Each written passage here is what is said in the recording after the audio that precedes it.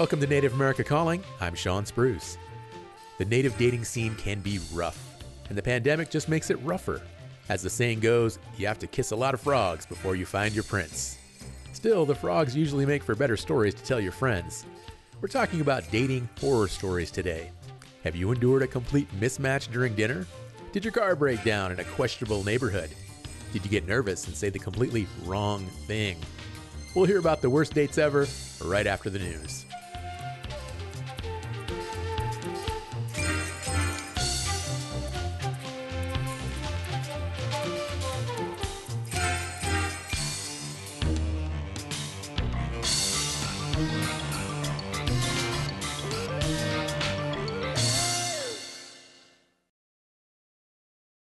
This is National Native News. I'm Antonia Gonzalez. A hearing was held this week on a bill to change a tribal settlement in Maine. Advocates say it would remove restrictions in place since the 1980s. Lily Bulkey reports. The Settlement Act was intended to resolve disputes over land claims, but it left Wabanaki nations with less legal and regulatory authority than other tribes across the nation. Chief Kirk Francis of the Penobscot Nation says that means they're essentially treated as municipalities rather than sovereign nations. He notes roughly 150 federal laws have passed benefiting tribes since 1980, but Wabanaki nations have been excluded. The Wabanaki nations have spent the last 40 years being treated like second-class sovereigns. We have watched out-of-state corporations come in and thrive by doing the very things we should be able to do but for the Settlement Acts.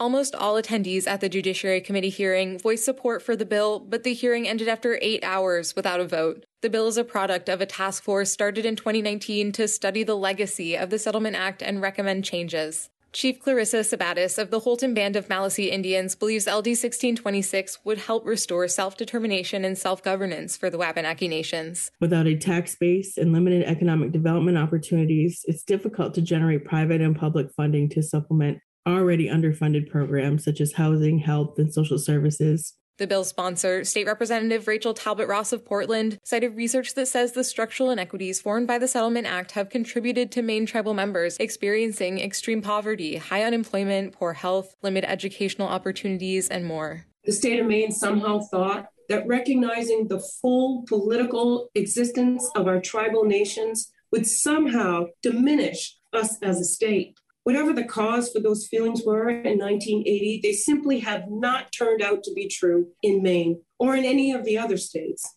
I'm Lily Bulkey reporting. Native youth from across the country are gearing up for the United National Indian Tribal Youth Mid-Year Conference taking place in Arizona next week. During the 3-day event, attendees will engage in Native youth-led activities, sessions, and cultural sharing. Unity staff member Jared Massey says they're looking forward to the gathering to help encourage young people, especially since COVID-19 has hit Indian country hard. The lineup of speakers includes young Native entertainers. We really went into the mid-year conference just jam-packed, ready to inspire these youth because, again, we're bringing them back together again for the first time. We're able to confirm DeFaro Wunatai, who's from the Reservation Dogs cast. He'll be there in person. We have Little Mike and Funny Bone, who are also from the Reservation Dogs cast, who will be there in person. Brooke Simpson, who is just fresh off of America's Got Talent. And so she'll be coming to do some singing for us in person. We will be having a welcome reception, which is going to be a kickoff pool party, which will feature this Native Youth Band, who are all Unity alumni. And so we're very excited for that. And they'll be a part of the lineup. The mid-year gathering kicks off next Friday in Phoenix, both in person and virtually. Unity has worked to foster the spiritual, mental, physical, and social development of Native youth since the 1970s. This week, people across Alaska recognize the contributions of Alaska Native civil rights leader Elizabeth Peratrovich. U.S. Alaska Senator Lisa Murkowski honored her on the Senate floor Wednesday. Sometimes we think of Elizabeth Peratrovich as part of our history, but she, Elizabeth, and her husband Roy, and the impact that they had on Alaska and the way that they strengthened our democracy is our current history as well. In February, Alaska marks an annual holiday in her honor. I'm Antonia Gonzalez.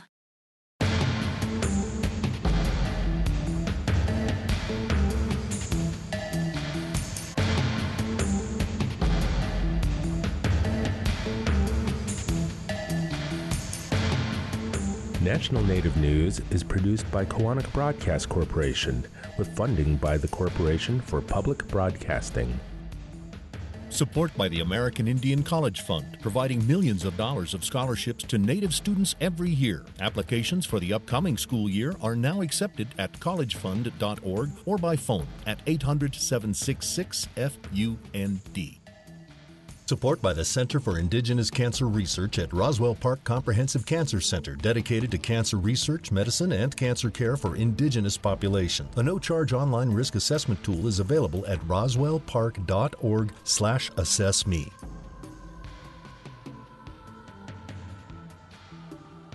Native Voice One, the Native American Radio Network.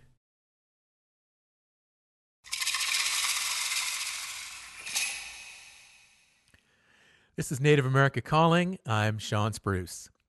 I hope your Valentine's Day earlier this week was a good one, and you got to celebrate your relationships with nice dinners, heart balloons, and chocolates. Regardless, if you're like most people, you've also probably been on a really bad date that still makes you cringe. Maybe you're to blame for making a date awkward. Unfortunately, that can happen to the best of us. We're talking about worst dates on today's show, and we're learning lessons on relationship etiquette along the way. You can join our conversation by calling in and telling us about the worst date you've ever been on. You can even join anonymously. We're at 1-800-996-2848. What advice do you have for making sure a date goes smoothly? We're at 1-800-99-NATIVE. You can also comment on social media. We're on Facebook and Instagram at Native America Calling. Joining us today is Dr. Roger Kuhn. He's a licensed marriage and family therapist in private practice in San Francisco and a college professor in American Indian Studies at San Francisco State University. He's from the Porch Band of Creek Indians. Welcome to Native America Calling, Roger. SJ, thank you so much for having me. Joining us as well in the Southwest is Bernina Gray. She's an entrepreneur and a single mom. She's Dene and Numina. Welcome to Native America Calling, Bernina. Thank you. Good morning. Joining us from Niobrara, Nebraska is Stacy Larvey. She's a Ponca tribal member. Welcome to Native America Calling, Stacy. Hello. Stacy, you first. Indian country wants some tea. Tell us, worst date ever. Well, I guess probably the worst one I've had was from when I was before I became a mom and settled down and matured in life. And then a few other ones, they're just little awkward quirks these fellas had. But when I was younger, I don't drink much now. But I did a little bit of partaking back then, and I went on a date with someone. It was summertime. So during the summers, we would go to the river and do some tubing and, have a good time. And I was invited by this person. And we went out to the river. Everything was great. And he had mentioned to me that he's only a social drinker. I'm like, hey, that's cool.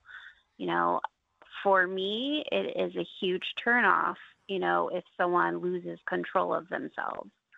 And so I was like, okay, that's great. You're not going to have too much. So that's awesome. We can actually enjoy ourselves.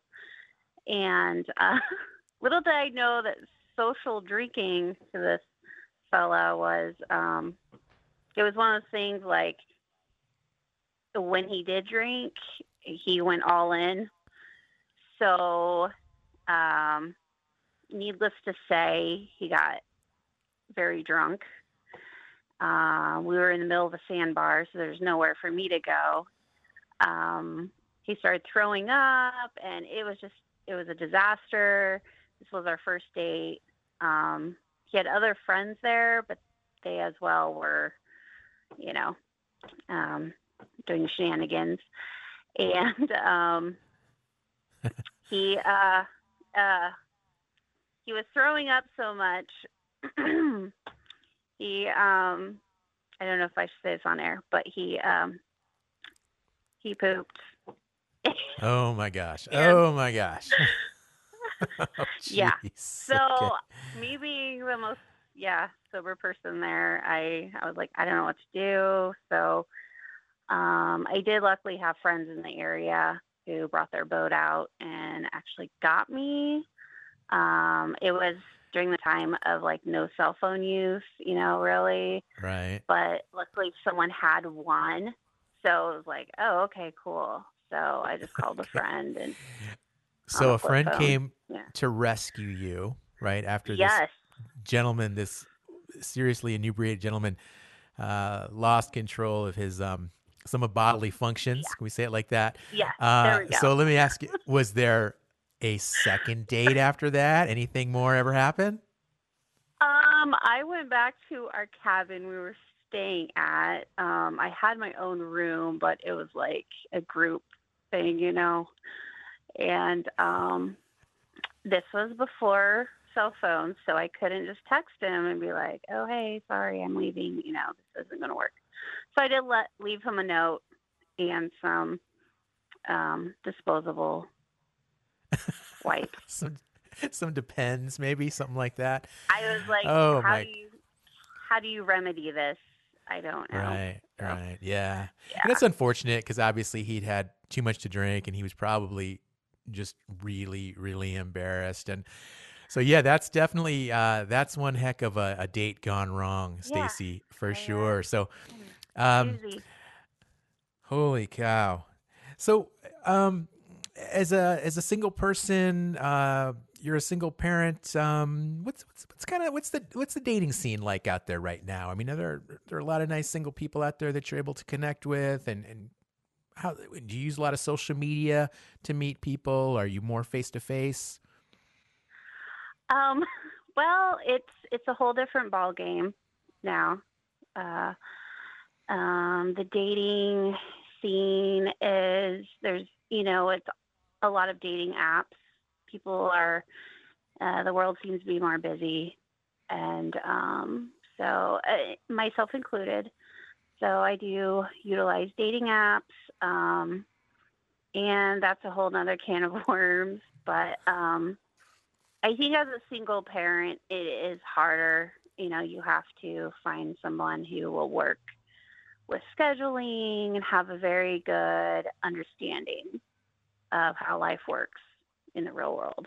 I can't just pick up and go on a date, So, yeah, right. Definitely different. Yeah, for sure. Well, let's bring Bernina in the conversation now. And Bernina, I want to ask you the same question. Worst date ever. Tell us the story, please.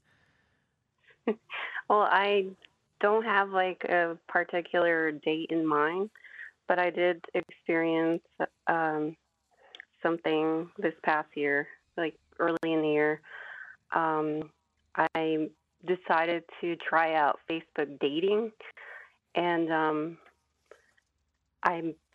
I started chatting with somebody there. It works just like Tinder, where you swipe and you match up with somebody. And he had told me he's about 24, and I was like, I don't know, because I'm 35 myself, and I was kind of nervous about that. And I was like, oh, well, I'm just chatting, getting to know him. And one evening, I had some free time, and I decided to ask him if he would like to meet downtown.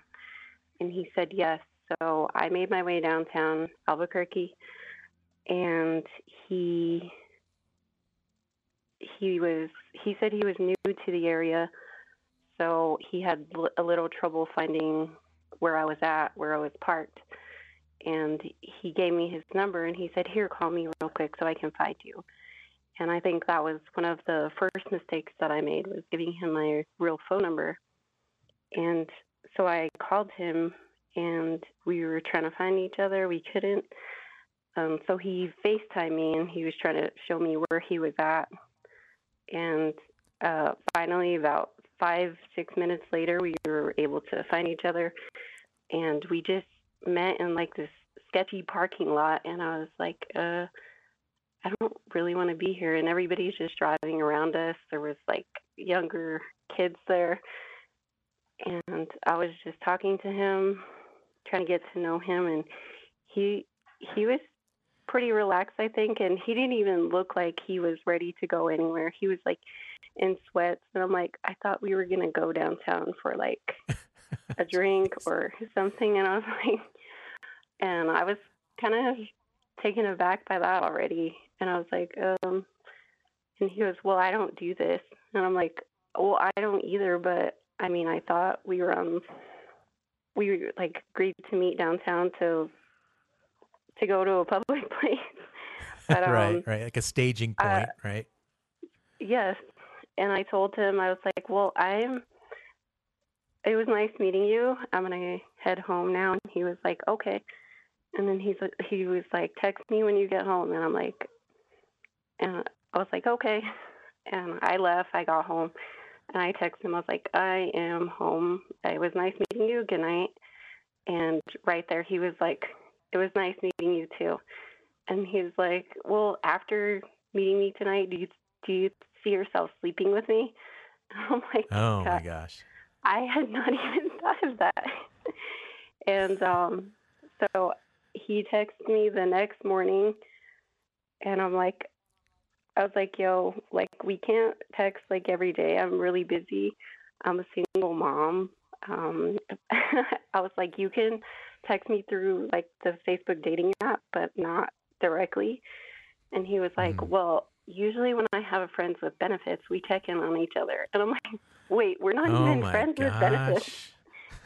And it was weird. And I was like, and holy cow. So a week later, he invites me out to a barbecue at his place, and he has like roommates, and they're all younger, and we were having fun, just talking with them and stuff, and they were pretty nice. But okay, well, give them an inch and they take a mile. Oh my gosh, this is some interesting stories about dates gone awry. Folks, give us a call, 1-800-996-2848 with your questions and comments. Back after break. Alaska just celebrated one of their most revered civil rights leaders. Long before the Civil Rights Act, Elizabeth Perodovich championed her state's anti-discrimination law. We'll hear about her life and legacy on the next Native America Calling.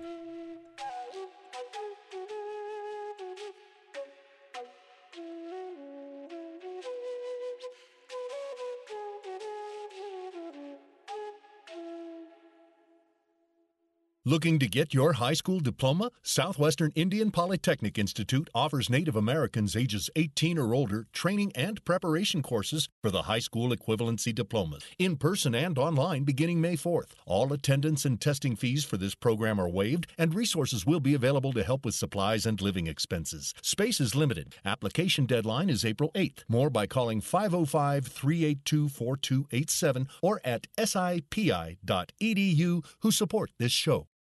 You're listening to Native America Calling. I'm Sean Spruce, and today we're talking about some of the worst dates we've ever been on. Maybe your Valentine's Day date fits the bill. Call in, tell us. You can even share your story anonymously if you'd rather stay under the radar. We're cool with that.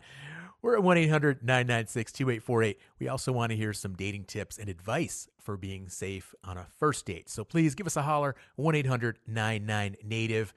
Before we went to break, we were talking with both Bernina and Stacy, and Bernina just got done telling us actually a really scary story about somebody that just seemed really not in a good place in terms of this whole texting and just really just jumping the whole conversation into overdrive. Really not cool at all. Really frightening. So Bernina, meeting someone online, and Stacy as well has dated through dating apps. So what kind of words of advice can you offer other natives using these dating apps so that they're safe?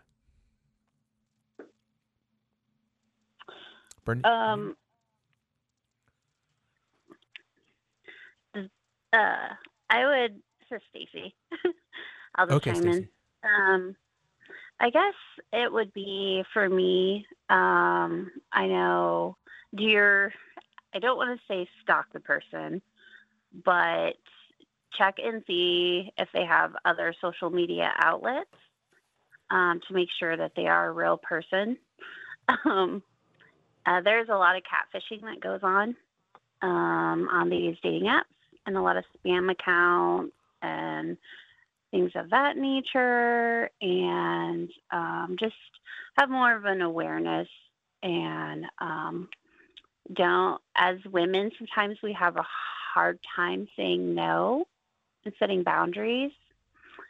So I would say do not ever let anyone on a dating site, push you into something that you do not feel comfortable with.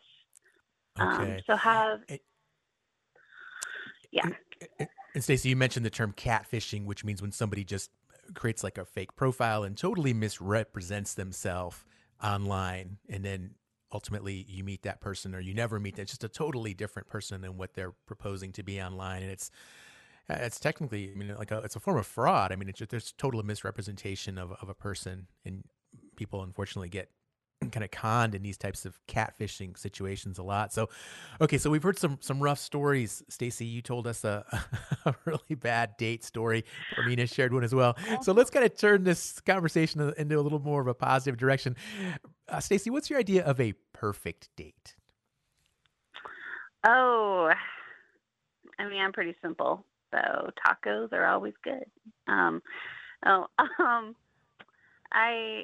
I think if I'm on a date with someone who does not push the physical side of things, because right now I'm noticing in the dating world that physical side of, and like everything's very hypersexed. And to me, how do you get to know someone if it's, So when I'm on a date with someone,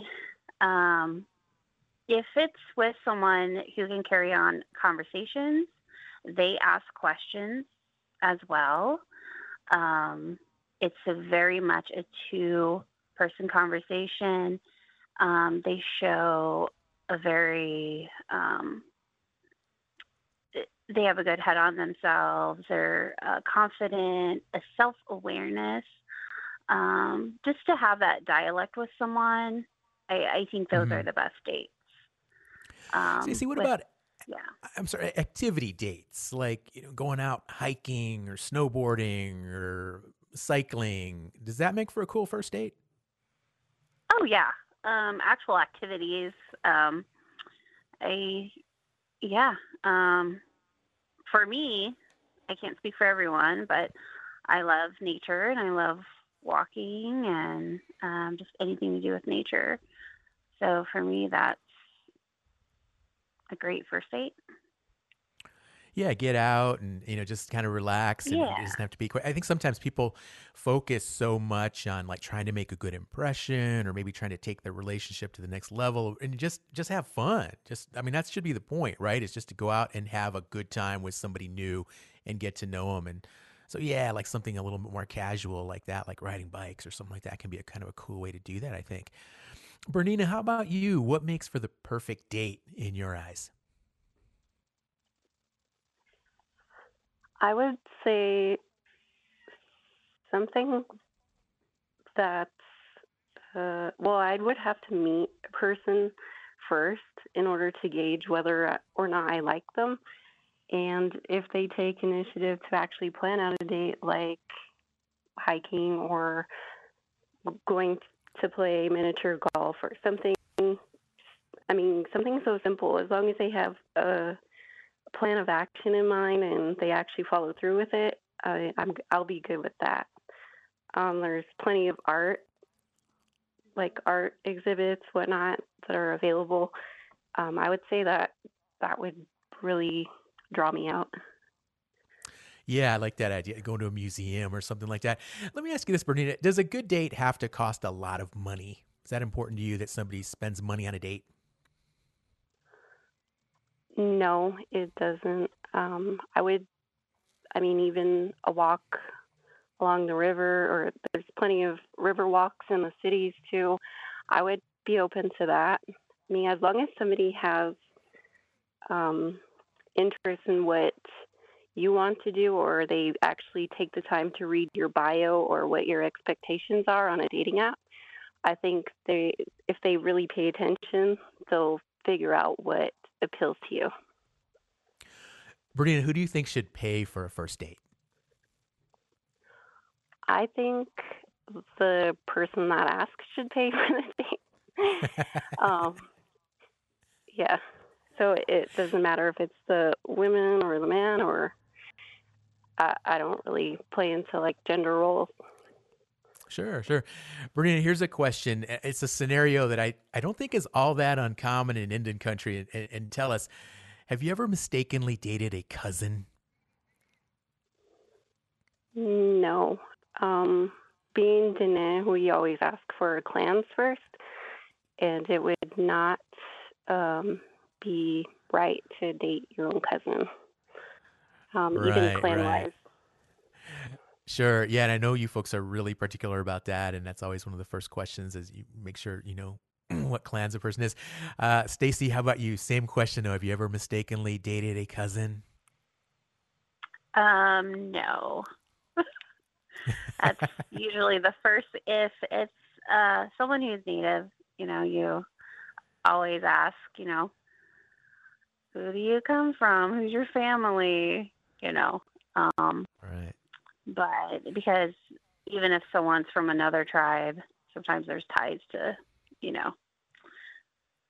your tribe. And so, yeah, no. Indian country's a small world, really small world. You never know, right? Stacy, what about dating non-natives? How is that different than dating a native person? I think, as I've gotten older and matured a lot and became very more aware of my world around me, more indigenous causes and stuff like that. My ex-husband, he was non-native. And so are, my children are mixed. And I think right now in the dating world, it's because of what I do in my professional life and then all the causes that I am part of, it is very hard it's very much a part of me. So to me, it's harder to date non-natives just because there are certain discussions that they just don't understand, if that makes sense. Yeah, it certainly does. Yeah, and I know sometimes it's almost like sometimes when with a native person, so many things are just a non-issue. But then if it's a non-native person, just little things that you wouldn't even think of might potentially be an issue or something. It could just kind of come up. So listeners, please give us a call. We want to hear worst dates ever, suggestions, tips, comments, all about dating today. The number to call, 1-800-996-2848. I'd like to now bring Roger into the conversation. Roger, dating etiquette. What are some things we can do to prepare ourselves for going out on a date with someone for the first time, either meeting them online or in person? Please offer some advice for us. Well, I'm gonna offer advice from someone that has had some worst date experiences myself, but also in my years in clinical practice, which is, I'm always curious for folks that, when you are dating, it's not just you dating someone else. You have to think about you're also dating yourself. And what I mean by that is that you will be suddenly confronted with all kinds of things about yourself that you may not have been aware of because it's yourself, right? So suddenly little annoyances might be coming up. Or what I always, want to check in with people too is how are you living your values as somebody that's dating? So when you go out with someone, does that person make you feel inspired to continue to live your life, or do they make you feel like you have to compromise in some particular way? And any time that we compromise who we are, we compromise our values, our belief systems, our spiritual practices, etc., it will eventually lead to some kind of resentment between you and the other person or the people that you're dating, or worse, even so, when you start to resent yourself for not following your values all the way through. So I always want to make sure that the best advice that I always give folks is, what are your values and who do you want to be as somebody that's dating? Meaning, like if you are online dating, one of the ways in which online dating works is that people can randomly contact you depending on what site you use, right? So if you get an email from someone and you determine that, this isn't a really good fit, or maybe I don't feel attracted to this person, I'm going to at least send them an email or a message back to say, thank you so much for taking the time. Good luck to you, right? So it's not that we're just perpetuating these cycles of tossing people away or ghosting people. Like, we're actually saying, like, here's what's important to me as an individual. So when I contact someone, I want them to write me back, at least to say, like, hey, I'm not available or I'm not interested, as opposed to just pretending like I don't exist. So you can take on those responsibilities before you actually go on your very first date, to say, well, who am I going to be as a dater? How am I going to be my authentic self? How am I going to share my values and my vulnerabilities with the person or the people that I'm dating? And I think that those kind of ideas and ideologies you could put on anyone of any age, racial group, gender, sexual orientation. It doesn't matter. It's really about, how do you want to be in the world as somebody that's dating? Roger, safety tips, especially, like, it's one thing to prepare for the date and just kind of lay some boundary rules or some guidelines. But what about when you're actually on that date? What are some ways that a person can safeguard themselves, protect themselves once they're actually out with essentially a stranger for the first time? Well, was it Stacy who was telling the story about the river? Yes. Yeah, oh my God. So I was holding my breath that entire time. I'm thinking, you in the middle of how are you going to get out of that river, right? Is the tide coming in? What are you doing, right? So my thought there is like, okay, Stacy, who luckily she had some friends around in the area. Do those friends know she was going on that date, or did they just happen to luckily be available, right? So I always say to folks, like, if this is your first time meeting someone, you best have a safety plan of some kind. So tell your friends or your family in some regard, like, hey, I'm going out on a date today or tonight. Can we find a time that you can call me to check in? So you have like a friend that's said, okay, I'll call you at 8 o'clock just to find out where you're at, right? And you want to also maybe give people, like, I think it was maybe Bernita who was sharing that story of the sketch parking lot. So you might want to say, yeah, this guy or this person is asking me to meet them in this particular location, so that your friends can know where you're at. I think it's also a really good idea to make sure that your phone, if you have one, is fully charged before you go out on that date. So that if you need to contact someone, call someone, text someone, you ain't looking for a charger when you need it most. So that's really, really important. Also, if you can, I would have pocket money. I would have some, like, $20 or whatever it might be, that's my emergency. I need to get out of there money. So if I'm in a city, I need to jump in a cab, or if I got to call a friend and be like, yo, I got $20 for gas money, if you'll come and pick me up, whatever it is, so that you have a way to get out of there if, this person picked you up, or if you don't have reliable transportation in the moment. So always having that idea of making sure your phone is charged, making sure people know where you are, making sure you have pocket money, etc. And then I think the most important piece here, and this speaks to a bit about what Stacy was saying earlier, which is that if you yourself have a relationship with substances, meaning either you've decided to no longer engage in substance usage, or maybe you come from a family where a substance was something that tore your family apart, and you feel very strongly that I don't want to be around, or I don't want to date somebody that's currently engaged with substance usage or whatever, how can you keep your own sobriety safe if need be? And how can you also make sure that you're not, on the first date, compromising a value, such as, like, I don't want to date somebody that is using alcohol? How can you make sure that you don't compromise your values just so you can have a date? So keeping those things in mind, I think, are really important as part of the safety plan as well. Yeah, really, really good advice. So, folks, make sure that cell phone is charged at all times, a little bit of pocket money, and be mindful of your values when you go out with somebody for the first time. Stacey, I got a question for you. And what do you think of people that talk a lot about their exes on a first date? Is that a cool thing? On a first date, no. I mean, maybe if it's something where the relationship progresses, then you can have deeper discussions. But for me, it's a turnoff, just because, it's, we all learned our lessons. And so, I mean, if it's a discussion of exes of, oh, I learned my lesson, what I did in the relationship, and I do not want to do that again, then, I mean, that's different. But to sit there and I want to know that person. I don't want to know about their exes. So. Right. Absolutely. Folks, we are talking dating today. We're talking first dates. We're getting advice. We're getting tips, learning good etiquette, learning how to safeguard ourselves, learning what to do when a date just doesn't seem to work out, go in the wrong direction.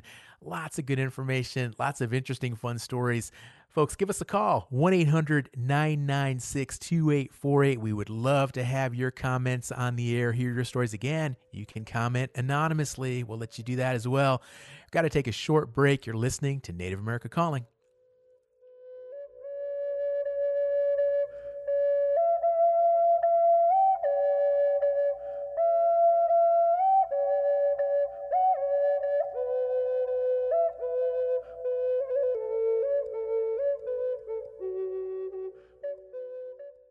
Are you a Native American healthcare provider, recovery counselor, social worker, domestic and sexual abuse advocate, or traditional healer working in Native American communities? Dr. Ruby Gibson will begin a 7-month advanced immersion in healing historical trauma. This online masterclass looks through the lens of a 7-generational recovery approach to provide powerful, proven modalities and is offered tuition-free to tribal members. Registration deadline is February 21st. Info at freedomlodge.org, who support this show. Thank you for tuning in to Native America Calling. I'm Sean Spruce. We're talking about dating etiquette by commiserating about worst dates. What lessons did you learn by going on a horribly bad date? Or were you the one that made the date a bad experience? Don't be shy. There's still time to join the conversation. 1-800-996-2848. That's also 1-800-99-NATIVE. Stacy, earlier you told us this story about let's call him bodily function guy, for lack of a better term. But you have any other stories of bad dates? Not so much bad dates, I guess. Just odd behaviors, I guess, or tics. Well, tell us about one of those odd behavior dates. Well, I mean, I guess we could call this guy meat cutting guy. Yeah. I okay. went on a date with this guy. I mean, it seems, normal. And we were out for a steak. We went to a steakhouse. And we were just discussing. And plates came out and everything. And he started, cutting up his steak or whatever. He grabbed my plate, switched it out. And I'm like, what are you doing? And he started cutting my steak. I'm like, I can cut it myself, thanks. I thought that was, I don't know, that was different. And I mean, I kind of laugh about it now. And I mean, was it possible he was just trying to be courteous? Maybe. I mean, I just kind of took it with a grain of salt, I guess. And I was like, thanks. I don't think I've had somebody cut a steak for me since I was like maybe 6 years old when I'd go out to eat with my parents. So yeah, I can see how it'd be a little awkward. I mean, did he reach across the table? Yeah, he did. It was like plates in front of us. And, I'm a Native mama and I like my food. So anyone who puts their hand in front of my mouth when I'm trying to eat, it's like, no. So, but, yeah, he just switched the plates out and start cutting. I mean, there's no warning. So maybe if there was a warning, I would have been more like, sure, I guess. but, or no. I don't know. Tough one to call. Yeah, and I can. It just seems weird. Yeah. Definitely like kind of odd, and especially like if he didn't say anything, just reaches across the table. And okay. I mean, the conversation was great. So. Well, that's good. That's a plus. Okay, so we've got meat cutter guy and we have bodily function guy. All right, folks, we have a caller on the line, Annalise. She's calling in from Santa Fe, New Mexico, where she's listening online. Annalise, you're on the air. Hi, yeah, I'd like to comment on something that Roger said earlier on his call, that if you receive a message from somebody on a dating app that it's polite to say, no thank you, but best of luck, if you're not interested. I really think this statement actually is rather ignorant of the experience of women on dating apps. No offense to Roger, but, many times women get bombarded with messages on dating apps from men, and responding to all of them is, first of all, just not practical. But furthermore, a lot of men on dating apps just don't take kindly to a no. And they may respond callously, lash out with verbal abuse, and, frankly, a lot of women that I know don't want to bother dealing with that. So, and the other thing is, I personally think if a guy thinks he's entitled to a response from each and every woman that he messages, that it's a red flag in dating. So that's my opinion. Well, Annalise, thanks for calling in, and that's really interesting. And, I can see that. I mean, definitely, some women really do get bombarded with IMs and different posts and things like that. So, Annalise, are you still on the line? Yes. I'm curious, what do you think is the best way to end a bad date? We've been talking about that today. The best way to end a bad date is leave. If you don't want to be there, go. Just walk out, no explanation, just hit the door. Sure. Yeah. Move on. I hear you. Annalise, thanks for calling today. Roger, I've got a question.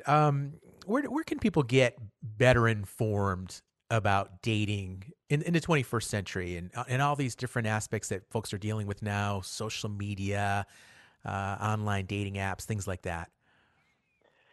Sure. Well, first, I also want to comment just to thank Annalise for actually that perspective, which I think is incredibly, incredibly important as well, right? Is that there are certain classes of people who get this end of these like DMs and instant messages much more worse than others. So I actually agree with that.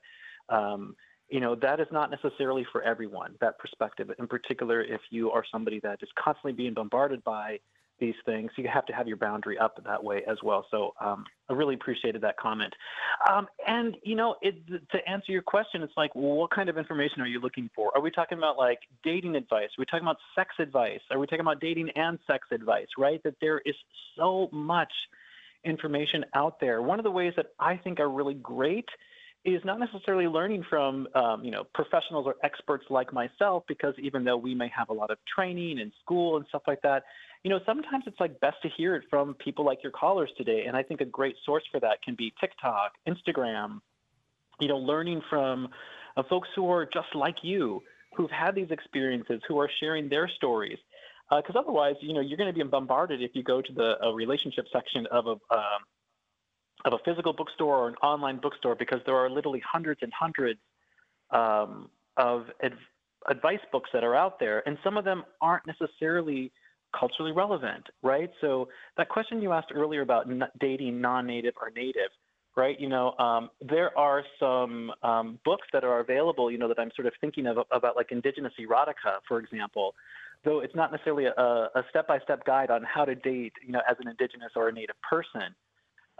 So sometimes you have to like wade through some maybe culturally irrelevant information to get to the little gem that you're looking for that might be more relevant across cultural backgrounds and such. Though I think that the most important source really is yourself, right? And figuring out what is it that you're looking for, and what does the term available mean to you, right? Are you available to date someone? And what does availability mean for you in your partner or partners that you may be choosing to date, because I find that is oftentimes the big one that comes up for folks is that the person just wasn't available, right? So it's like making sure that person's available, and then again we come back to values work. So I find that a lot of my work, I get really inspired by some clinicians whose work that I really like, such as Esther Perel and the work of Brene Brown. Though my favorite is the Indigenous writer Kim Tallbear. So if you all don't know Kim Tallbear's work, I would highly suggest put that on the top of your list right now to check out Kim Tallbear's work and her Unsettled podcast. It's just like a little thing that she puts out, sometimes monthly newsletters, and then she does these readings that she's done. And she talks about decolonizing sexuality and the way settler impositions on our sexuality, and really talks about like Native ideologies and understanding about dating and sexuality and consensual non-monogamy and all of these ideas. She's my favorite, my go-to, someone that I really, really admire and like, and I think really has that Indigenous voice that shines through in her work. Roger, I read a while back that young people today aren't dating as much as previous generations. Is that true? I think that the way that we define dating, maybe, and I'm not quite sure how you are, but I know like in my generation, I'm sort of in that cusp of like not quite a Gen Z, but I'm not quite a Gen Xer, right? And so when we look at these younger folks that are having these different relationships with even technology, right? We have to ask like, well, how did technology actually change the dating world? Back before I was single, I've been married almost 15 years now, but before, when I was single, and tried online dating, we didn't have cell phones or smartphones. You had to like sit down at a computer and wait, for an email to come through, right? So I don't know that it's that they're dating less. I think they're dating differently. I think they're recognizing that there's more ways to be in relation with someone than just like this monogamous commitment that's sort of somewhat required when we go through dating, so that they might be dating multiple people at a time, whereas maybe older generations were dating one person. And it's not strange for them to be dating multiple people at a time. There's more of this poly understanding of relationality, I think, with the younger generation. I just think they're doing it differently. But they're making the same, they're having the same challenges that we've had, people not showing up, or people ghosting them, or people showing up drunk, or people petting their meat when they're not asked. I think all those same issues still show up. It's just they're showing up in new ways, in different ways, due largely to technology and what's possible. Is that you can, I think it was, I don't know if it was Stacey or Bernita earlier who was sort of talking about like, checking out that person's online profile that's not their dating profile, right? So like, we didn't have that option, 15 years ago to be like, how else can I find out information about this person without hiring a private detective? Nowadays, you go to Instagram, Facebook, maybe Google them, and you can find a ton of information about them. That's right. Very different than what other generations have experienced in the dating realm. I can really relate to what you're saying, Roger, being, kind of like in this crossroads of different generations, because I am a Gen Xer, and I came of age pre-internet, and I remember when the internet came along, and I was still single at the time, and it just changed everything in terms of how you met people, how you communicated, how you engaged. It really changed things. And it happened very quickly. So I'm curious, Bernita, like for yourself, has your dating method changed over the years as we've seen the rise of social media and dating apps and other things? I think it really changed last year or during the pandemic. I think that I moved towards, I guess, like just getting to know somebody online versus actually meeting them in person. That is probably what changed the most. Have you gone on any first dates during the pandemic? Yes, I have. I actually went to dinner with somebody last year. It was actually not a bad date. But it was right. You wore masks and the whole social distancing and all that. Was that how it worked? Yeah, I mean, we just adhered to the public guidelines at the time. I was in Albuquerque, and I mean, we just went into the establishment and we were able to remove our masks at the table. But yeah, it wasn't like we we didn't follow the health orders at the time. Sure. Stacey, how about you? Has your dating method kind of evolved over the years with technology and other developments? Yeah, I mean, I'm 37, so, and like Roger was saying, how now, you can go and like check someone's credentials, see what they're, check them out a little bit online. I remember back in the day when, you kind of ask around about someone, like, what do you know about them? What are they like?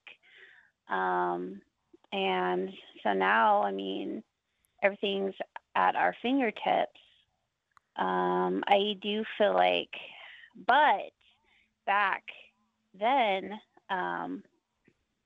15 plus years ago, I was not at the maturity level that I am now. So now there's more of an awareness of myself, awareness of what I want. So I know just that in itself has changed the way I date. Stacey, what do you tell your children about dating? As far as, do they know if I'm dating or just like, I don't know if they're teens yet or if they're at dating age yet, but if they are, what kind of advice do you give them? Or if they're not of dating age yet, how do you plan to, have those conversations when they reach that age? Well, right now I have a preteen and teenager. So, they're kind of putting their foot in the water right now. And, we very much go over safety. They have social media networks as well. So we go over safety. We have a very, open communication line between each other. And I think it's just one of those things as parents, you set those safety boundaries, awareness, and communication. So, I do have rules. My children are not allowed to date officially until they're 16. So, I guess it all depends. But, I think that's really where we're at right now with my kids. Okay. Well, 16, I think that's a good age, enough maturity, but still young enough to experience all that thrill of teen love and everything else. So, folks, I'm sorry, but we have now reached the end of the hour, and I'd like to say thank you to our guests, Dr. Roger Kuhn, Bernina Gray, and Stacey Larvey for keeping it real with straight talk about worst dates and relationships, do's and don'ts. Join us next week for discussions on the legacy of Elizabeth Peratrovich, 5G in Indian country, prison reform, the new director at the National Museum of the American Indian, and indigenous food. Our executive producer is Art Hughes. Our senior producer is Andy Murphy. Marino Spencer is the engineer. Nola Daves Moses is the distribution director, and Bob Peterson is the network manager for Native Voice One.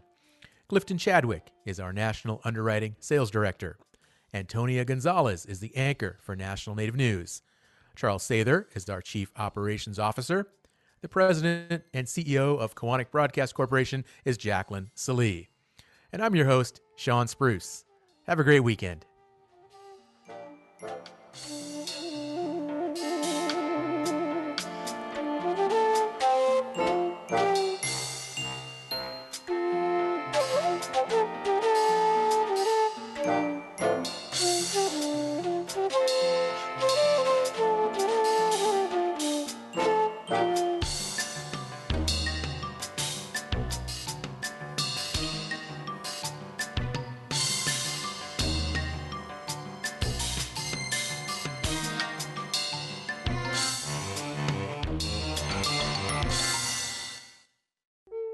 Do you have stories to tell? Vision Maker Media funds Native American and Alaska Native long and short documentaries at all stages of development and is currently seeking proposals intended for PBS television broadcasting through their public media fund. These projects should represent the cultures, experiences, and perspectives of Native Americans and Alaska Natives. Deadline for submissions is Friday, February 11th at visionmakermedia.org, who support this program. Jangatit kingoqsigi walaayuitut kuutiullakkiurkimikilngutun unnoom paqluku insurekidsnow.gov walluqayaagaaqulku 1877-KIDS-NOW qanllut kimusvig pnitalilgaanaalluneqittufasaariukuuvut paqluku healthcare.gov walluqayaagaaqulku 1-800-318-2596 Unakingunengqtuqqakin Centers for Medicare and Medicaid Services.